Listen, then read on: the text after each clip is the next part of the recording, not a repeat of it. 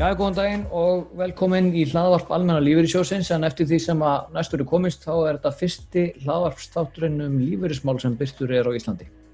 Ég heiti Halldór Backman og í þessum þætti ætlum við Þórhildur Stefánsdóttir að fjalla fyrstu fasteign og það sem hægt að gera til þess að létta sér kaupin á henni. Við ætlum að vera með lið sem við köllum lífeyrisleyndardómurinn, en þar fáum við aðsenda spurningu lífeyrismál. Og loks verðum við með lið sem við köllum almenna lífeyrisvarðabókin, þar sem við tökum fyrir eitt hugtak lífeyrismál eða fjármál og útskýrum á mannamáli. En áður en við hefjum þetta skulum við segja aðeins frá okkur sjálfum. Ég heiti Halldór Backman og miðaldra Akureyringur búsettur í Vesturbæ Reykjavíkur. Ég búinn að starfa hjá Almenna lífeyrissjóðnum síðan 2012. Þórhildur? Já, ég heiti Þórhildur Stefánsdóttir og ég segist alltaf vera Njarðvíkingur, en ég ólst upp í Vesturbæinn og Seltjarnarnesi þegar ég var 5 ára og flutti til Njarðvíkur þá og var þar svona í full 10 ár. Og síðan kom ég aftur, fór í framhaldsskóla og í háskóla og ég hef alltaf verið Vesturbæ Reykjavíkur nema allt inni núna flutti í Kópavog. Og mér finnst svolítið alltaf erfitt. Vesturbæ Kópavog, já, hann verið vestur. En ég finnst samt alltaf erfitt að segjast vera Kópavogsbúi eða Njarðvíkingur eða Reykvíkingur eða Seltjarningur, þannig að ég kalli mig alltaf Njarðvíking, þannig að líka bestalið í körfubolta ef maður alltaf ræðis að... Já, það er vissulega, menn þá hreinu hvar þú sendur það. Já, algjörlega. En ég byrjaði að vinna í lífeyrismálunum á síðustu öld, eða 1999. Já, síðustu, já. Og búin að vera lengi að og ég var svolítið gaman að því í dag að þá var ég að tala um eina sem ég er að vinna með og þá var ég búin að fatta það að við erum komin alveg í 3. kynslóð sjóðfélag sem hefur verið að ráðleggja og að vera að þjónusta. Þannig að svolítið svona búin að vera svolítið lengi. Það er líka bara mjög komið. Já, við ætlum að fjalla fyrstu fasteign. Það er ansi erfiður hjalli fyrir fólk. Hvað getur við sagt þetta? Hvað er þetta að gera til þess að hjálpa fólki að halda kaupa fyrstu fasteign? Það kannski sem fyrsta lagi er það að það er núna þessi heimild að vera að nota viðbúðarleigusparnað til þess að spara fyrir fyrstu fasteign. Þannig að það er þó gert skattfrjálst, þannig að maður getur verið að spara 2-4% og vinnuveitandi greiða þá á móti 2%. Og maður getur verið að spara alltaf 500.000 á ári skattfrjálst fyrir fasteignakaup. Og þetta er í raun og veru svona 10 ára tímabil sem við erum að horfa til. Þannig að segjum að það er svona markmið hjá okkur að kannski kaupa fasteign eftir 5 ár og þá getum við verið að nota næstu 5 árin að spara og næstu 5 ára eftir að þá er hægt að nýta viðbótarsparnað til þess að fara inn á láni sem maður er að taka þegar maður er að kaupa fasteignina. Já. Og þetta er svona, þannig að við hvetjum alla til þess að hafa möguleika að gera að nýta sér þetta úrræði. Þetta hjálpa mjög mikið að losna við nærði kannski 40% skatt. En síðan náttúrulega er þetta ekki alltaf því maður þarf að eiga svona 15% í fasteign þegar maður er að kaupa. Og það þarf maður líka náttúrulega að vera með annan sparnað, þannig að maður þarf að leggja fyrir með öðrum hætti þá í gegnum banka eða eitthvað slíkt. Já, maður myndi halda að það væri algjörlega borðliggjandi að fólk myndi nýta sér þetta því að þeir sem ekki eiga fasteigna að leggja fyrir í 10 ár til þess að geta nota sem útborgun. En vonandi er þetta ekki kannski alltaf 10 ár, en vonandi kemst fólki, já, ég er bara fíblast. Já, en þú getur náttúrulega að nota, þú veist, ef það eru 5 ár, já, þú kaupir þér íbúð, þú getur safnaði 5 ár og síðan aftur önnur 5 ár eftir þú ert búin að kaupa, þannig að... Já, og myndast þá líka eigið fé inn í fasteigninu, þannig að líklegt að þurfum að kannski að stækka við sig fjölskylda stækkar og svo framvegis. Já, þannig að maður myndi halda að það væri algjörlega, borðliggjandi að gera þetta. Já, það er það. Og þannig að til þess að nýta sér þetta, þá þarf maður að gera samningum við viðbótarlífeyrissparnað hjá ykkur vörsluaðila eða lífeyrissjóði. Og þannig á flestum stöðum eins og hjá okkur þá er hægt að gera það með rafrænum skilríkjum og það bara gera samningin í gegnum vefinn og síðan sendum við samningin til vinnuveitanda og þá er það bara að byrja að draga af manni í sparnaðinn. Já, veistu hversu algengt það er að fólk sé að spara fyrir fyrstu fasteign? Ég hef ekki skoðað hlutföllin, get ekki því miður svara til það hvað þetta eru margir. Það býsna algengt meðal okkar sjófélagar, ekki? Já, en maður ásamt svolítið erfitt að segja, ég held að sé færri sem er raun og spara viðbótarlífeyrissparnað sem hefði annars mátt búast við að vera að gera, þannig að þetta er örugglega bara alls konar aðstæður heima hjá hverjum einum. Ég þekki því miður ekki svona hlutfallslega hvað þetta eru margir. Nei. Þannig að maður getur gert þetta bara rafrænt, maður getur stofnað til þess samnings, gert það með rafrænum skilríkjum og svo hvað safnar maður bara viðbótarlífeyrissparnaðinum og þar maður ekki eitthvað að fara inn á leiðrétting.is og skeftir þessu. Hvernig er þetta? Þannig að í rauninu bara þessi tímabil sem er að spara þá á þetta bara að gera sjálfkrafa og maður náttúrulega fylgjast með því að maður fari yfirleitt vinnuveitandinn að greiða ef maður skiptir vinnu að passa að taka samningi með sér inn á nýja staðinn.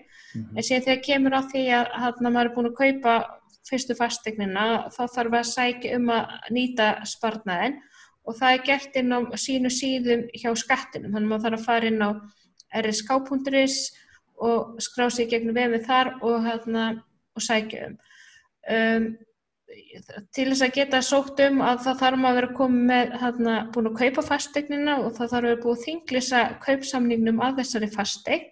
Þannig að fólk er að kaupa fasteign og þá leggur það einhvern pening fyrst við kaupsamning og síðan koma oft einhverja greiðslur á seinna stigum. Þannig að þú ert að gera borga síðustu greiðsluna. Þá lífeyrissparnaður það að koma kannski í þessu síðustu greiðslum. Þannig að hann næst ekki að koma inn á fyrstu greiðsluna því að það þarf að vera búin að ganga frá því áður en að hægt er að sækja Já. Og síðan þegar skatturinn er búin að vinna þetta og samþykkja umsóknina að þá koma skilaboð til lífeyrissjóðanna og þeir þá greiða út bara á reikning viðkomandi aðila. Já, er ekki ágætt að fá inn í umræðuna unga mann sem heitir Hrannar Bragi Eyjólfsson og er starfsmaður almenna lífeyrissjóðsins. Viltu byrja á því að segja frá þér aðeins, Hrannar? Já, ég get alveg gert það. Já. Ég er 24 ára gamall Garðbæingur og spila handbolta með Stjörnunni og hef starfað hjá almenna lífeyrissjóðnum núna í 3 sumur og aðeins lengur núna í ár, sem ég fengi að vera aðeins lengur með ykkur. En já, og síðan lauk ég meistaraprófi í lögfræði í vor, þannig að þess vegna er ég áfram, ég er ekki að fara í skóla aftur í haust. Ok. Þannig að það er svona í ein hnotskurn, ef svo mætti segja, sko. Ok. En svona af húsnæðismálum hjá þér, hvað er að frétta af þeim? Að því að við erum að tala um húsnæðismál og fyrstu fasteignum sem framvegis. Áttu fasteign sjálfur? Nei, ég á ekki fasteign sjálfur. Ekki fasteign. Og ég er ekki fluttur að heiman þannig séð en það reyndar kannski svolítið sérstakt búsetuformi hjá mér þar sem að ég fekk þessa blessuðu veiru í vor og þá þurfti ég einhvern veginn að komast í einangrun og þá var ein íbúð laus þar sem að hún blessuð amma mín að komin í eina hjúkrunarheimili og þannig að ég flutti inn í þá íbúð og hefur verið búið þar síðan sko. Þannig að svolítið sérstakt búsetuform á mér kannski með við fleiri aðra. Já. Það er lánsamar að geta haft í einhver hús að venda. Já. Í þessum aðstæðum. En hvernig hafður svo hugsað þér að haga þessu? Ætlar að fara á leigumarkaðinn þeirra?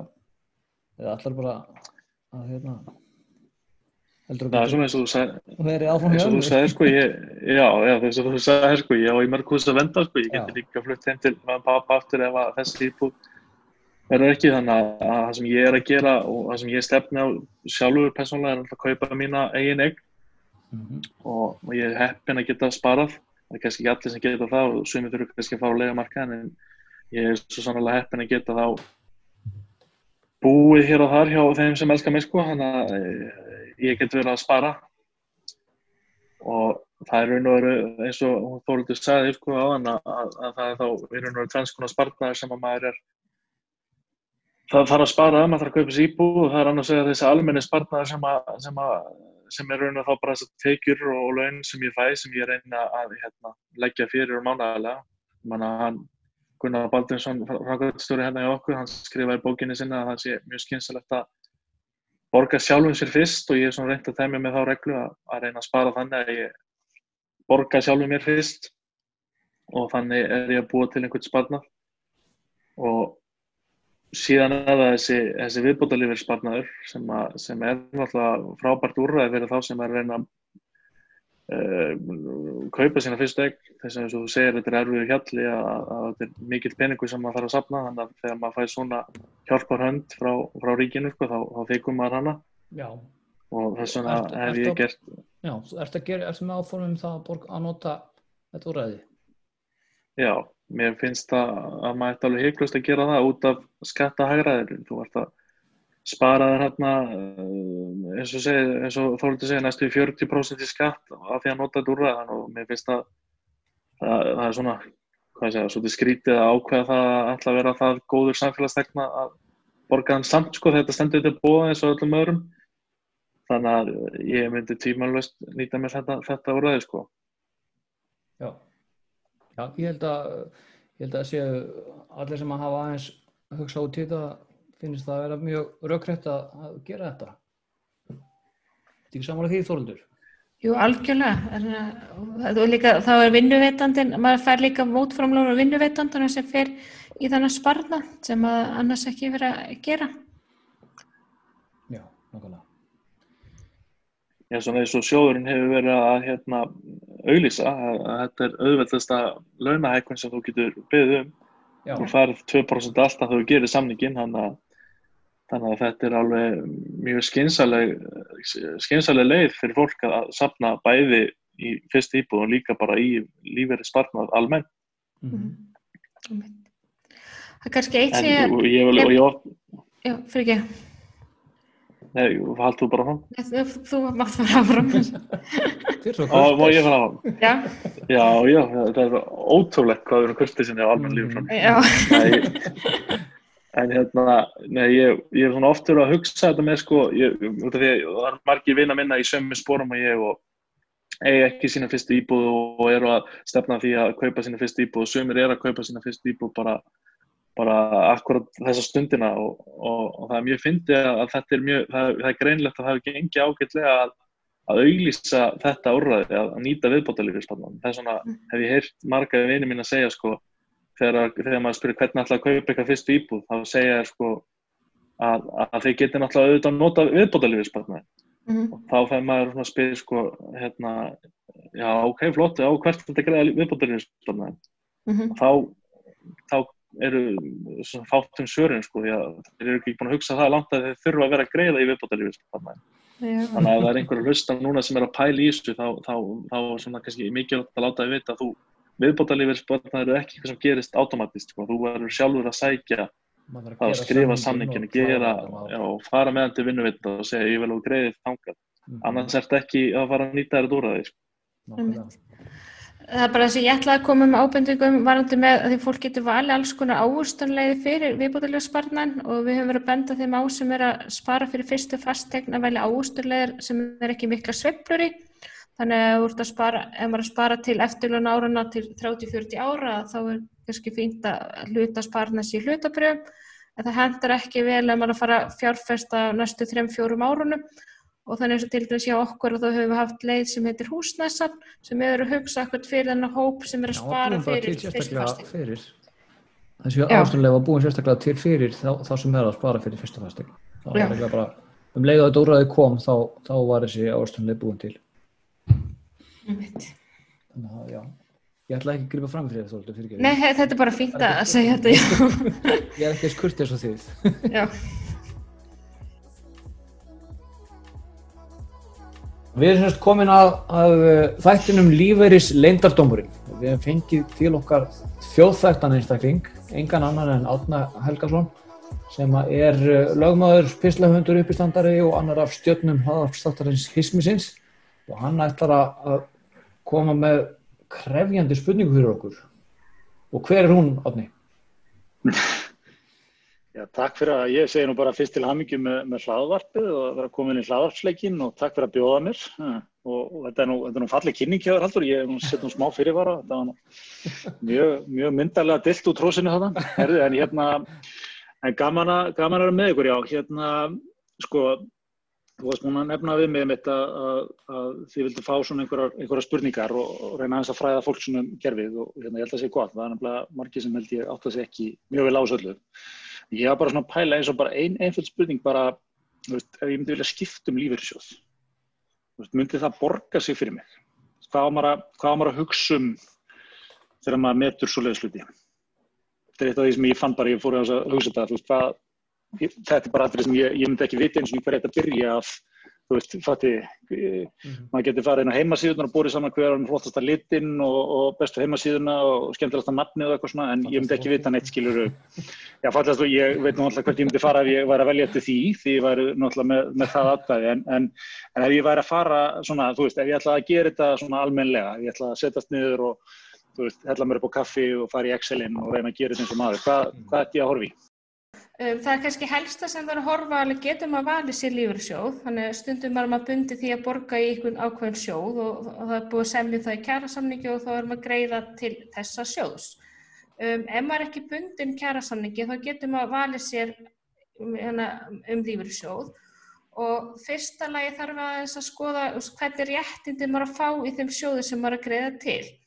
Og lífeyrissjóðunum hafa orðið breytingar á lífeyriskerfinu á síðustu 18 árum, þannig að það var einu sinni verið að borga svokallaða jöfnu réttindaávinnslu lífeyrissjóð og núna komið svokallaða aldurstengdu sjóði, þannig að þeir sem voru búin að vera að vinna svolítið lengi á vinnumarkaðnum fyrir 2002 að þeir þurfa að skoða mjög vel hvort þessi breyting á hvernig sjóðurinn uppbyggður þegar maður ætlar að skipta sjóð.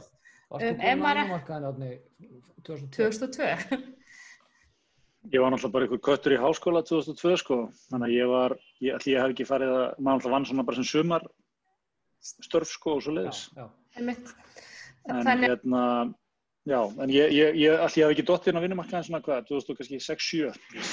Já, einmitt. Þannig þá þarf þú ekki, já. Fullri vinnu mennur þú þá? Já. Okay. Já. Þá er þetta ekki neitt, skiptir þetta þannig ekki mál. Þá getur maður að því flestallir sjóðir eru aldurstengdir og þá þarf maður ekki að hugsa til þessa. Þannig þá er eiginlega meiri spurningin sko, hvernig réttindi ávinnast í sjóðnum, hvernig hann uppbyggður.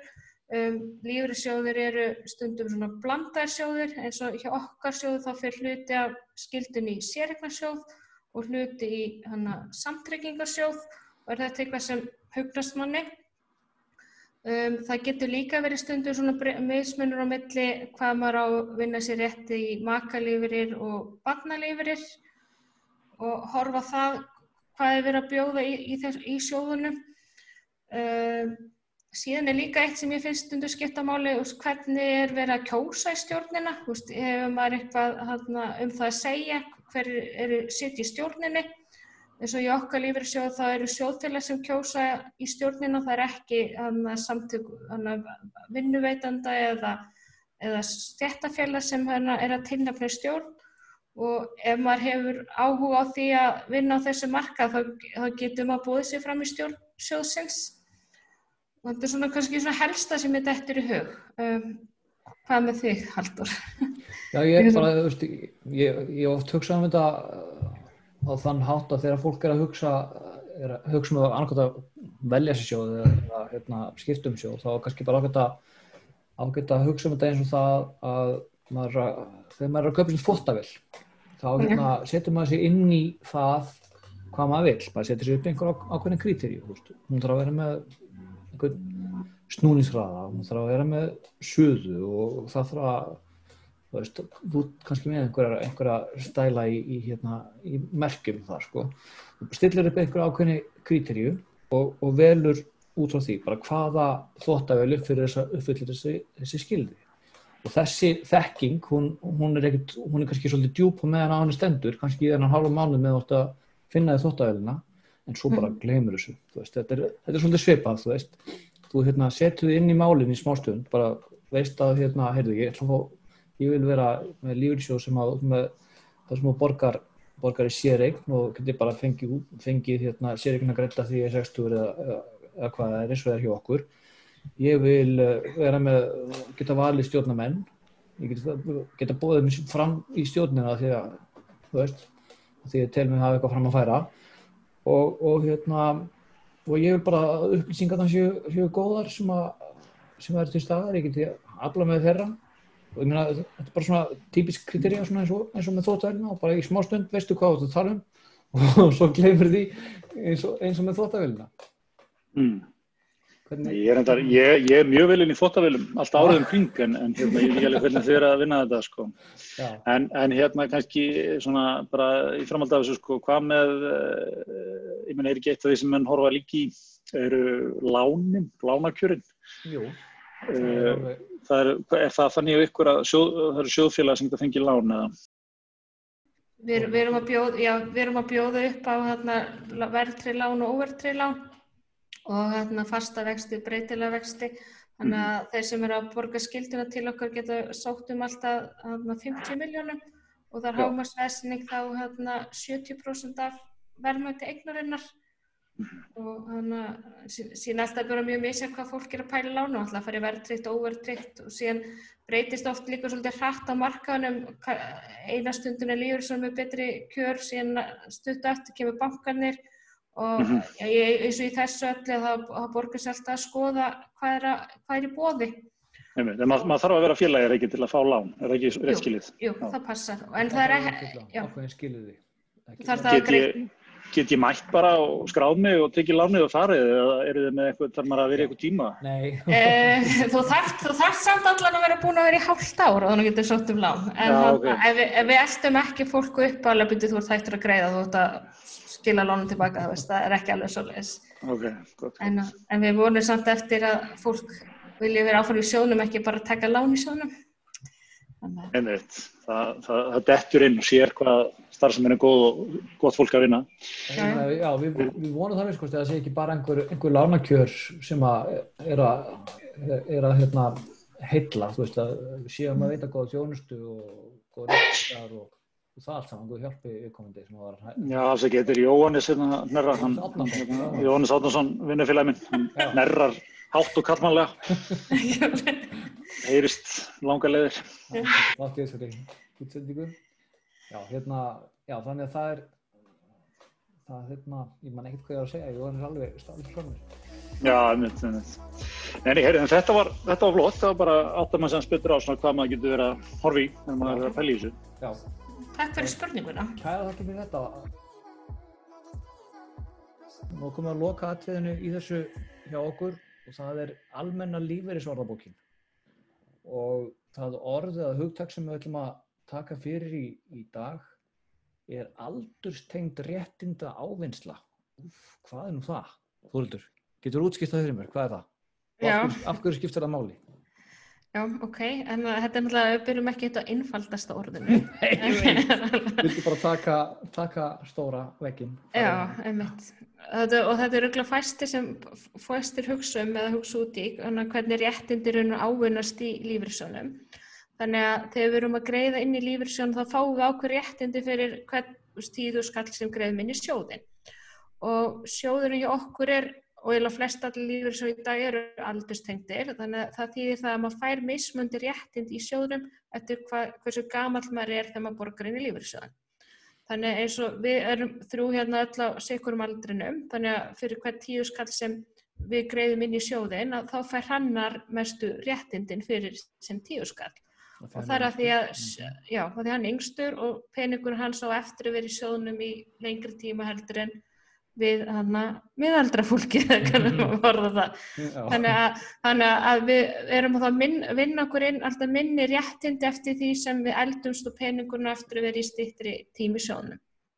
En kerfið er sín sett upp þannig að maður borgar í 40 ári lífeyrissjóð að þá er maður ávinna sér í ellilífeyrisréttindi 56% af meðalævitekjum og það er þá misjafnt eftir aldrinum hvað við erum ávinna okkur mikið réttindi fyrir þær greiðslur sem greiðum inn í sjóðinn. En er það einhver tímann sem að aldurstengd réttindi ávinnsla er ekki til staðar? Þetta var einu sinni að margir sjóðir voru ekki, þetta oft í svona gamla daga, hvað myndi ég segja það, fyrir einhverjum árum síðan, þá voru sjóðir með svokallaða jafnaréttinda ávinnslu og það skipti ekki máli hvort maður var 16 ára eða 66 ára og þá fekk maður sömu réttindin. Fyrir þá sem eru eldri, þá borgar sig að halda sér í óaldurstengdri réttindaáherslu. Það breyttist þannig að 2002 þá voru þessu stóru sjóður eins og lífeyrissjóður Vestlumanna, Gildi lífeyrissjóður og þeir breyttust yfir í lífeyrissjóður með aldurstengda réttindaáherslu. Þeir heimilu þeim sem voru áður að greiða í sjóðin að vera að greiða í jöfnu réttindaáherslu með ákveðin viðmiðunarlaun. Þannig að þeir sem búin að vera lengi að borga í slíka sjóði og hafa hugsað sér til dæmis að skipta lífeyrissjóð, að það skiptir mjög miklu máli að kanna hvernig réttindaáherslan í sjóðinu sem að greiði og hvernig réttindaáherslan í sjóðinu sem að ætla að fara að greiði. Því stundum kannski borgar sig ekki að skipta. Hvað segir maður, færslan raunverulega þegar allir eru að fara bara í aldurstengda sjóði og lífeyrissjóður starfsmanna ríkisins A-deildin, þannig að allir sem eru að koma nýir inn í lífeyrissjóður starfsmanna ríkisins, þeir eru líka farin í svona aldurstengdan lífeyrissjóð. Já, þetta held ég að hafi, ég vona allavega að þetta hafi svarað spurningunni. Hvað heldur þú þar, Hannar? Jú, mér sýndist það bara, ég treysti Þóróldi alveg fullkomlega fyrir þessu. Hann skildir örugglega svarið. Hvað hann var að segja? Skildir ekkert hvað það var? Já, þetta var alveg skiljanlegt. Ég veit samt ekki hvernig þetta skiljanlegt fyrir svona þeim almenna mann, sko, en þetta mjög flókið eins og allt í þessu lífeyrismálum, sko. Já, það kann að virka, en kannski bara leið og fólk vera að ræða það og fær ráðgjöf frá svona snillingum eins og Þóróldi, þá hægt að skilja þetta kannski. Ég held að það sé bara fara að vera gott hjá okkur í dag. Takk í dag. Takk fyrir. Jú, takk fyrir mig. Bless.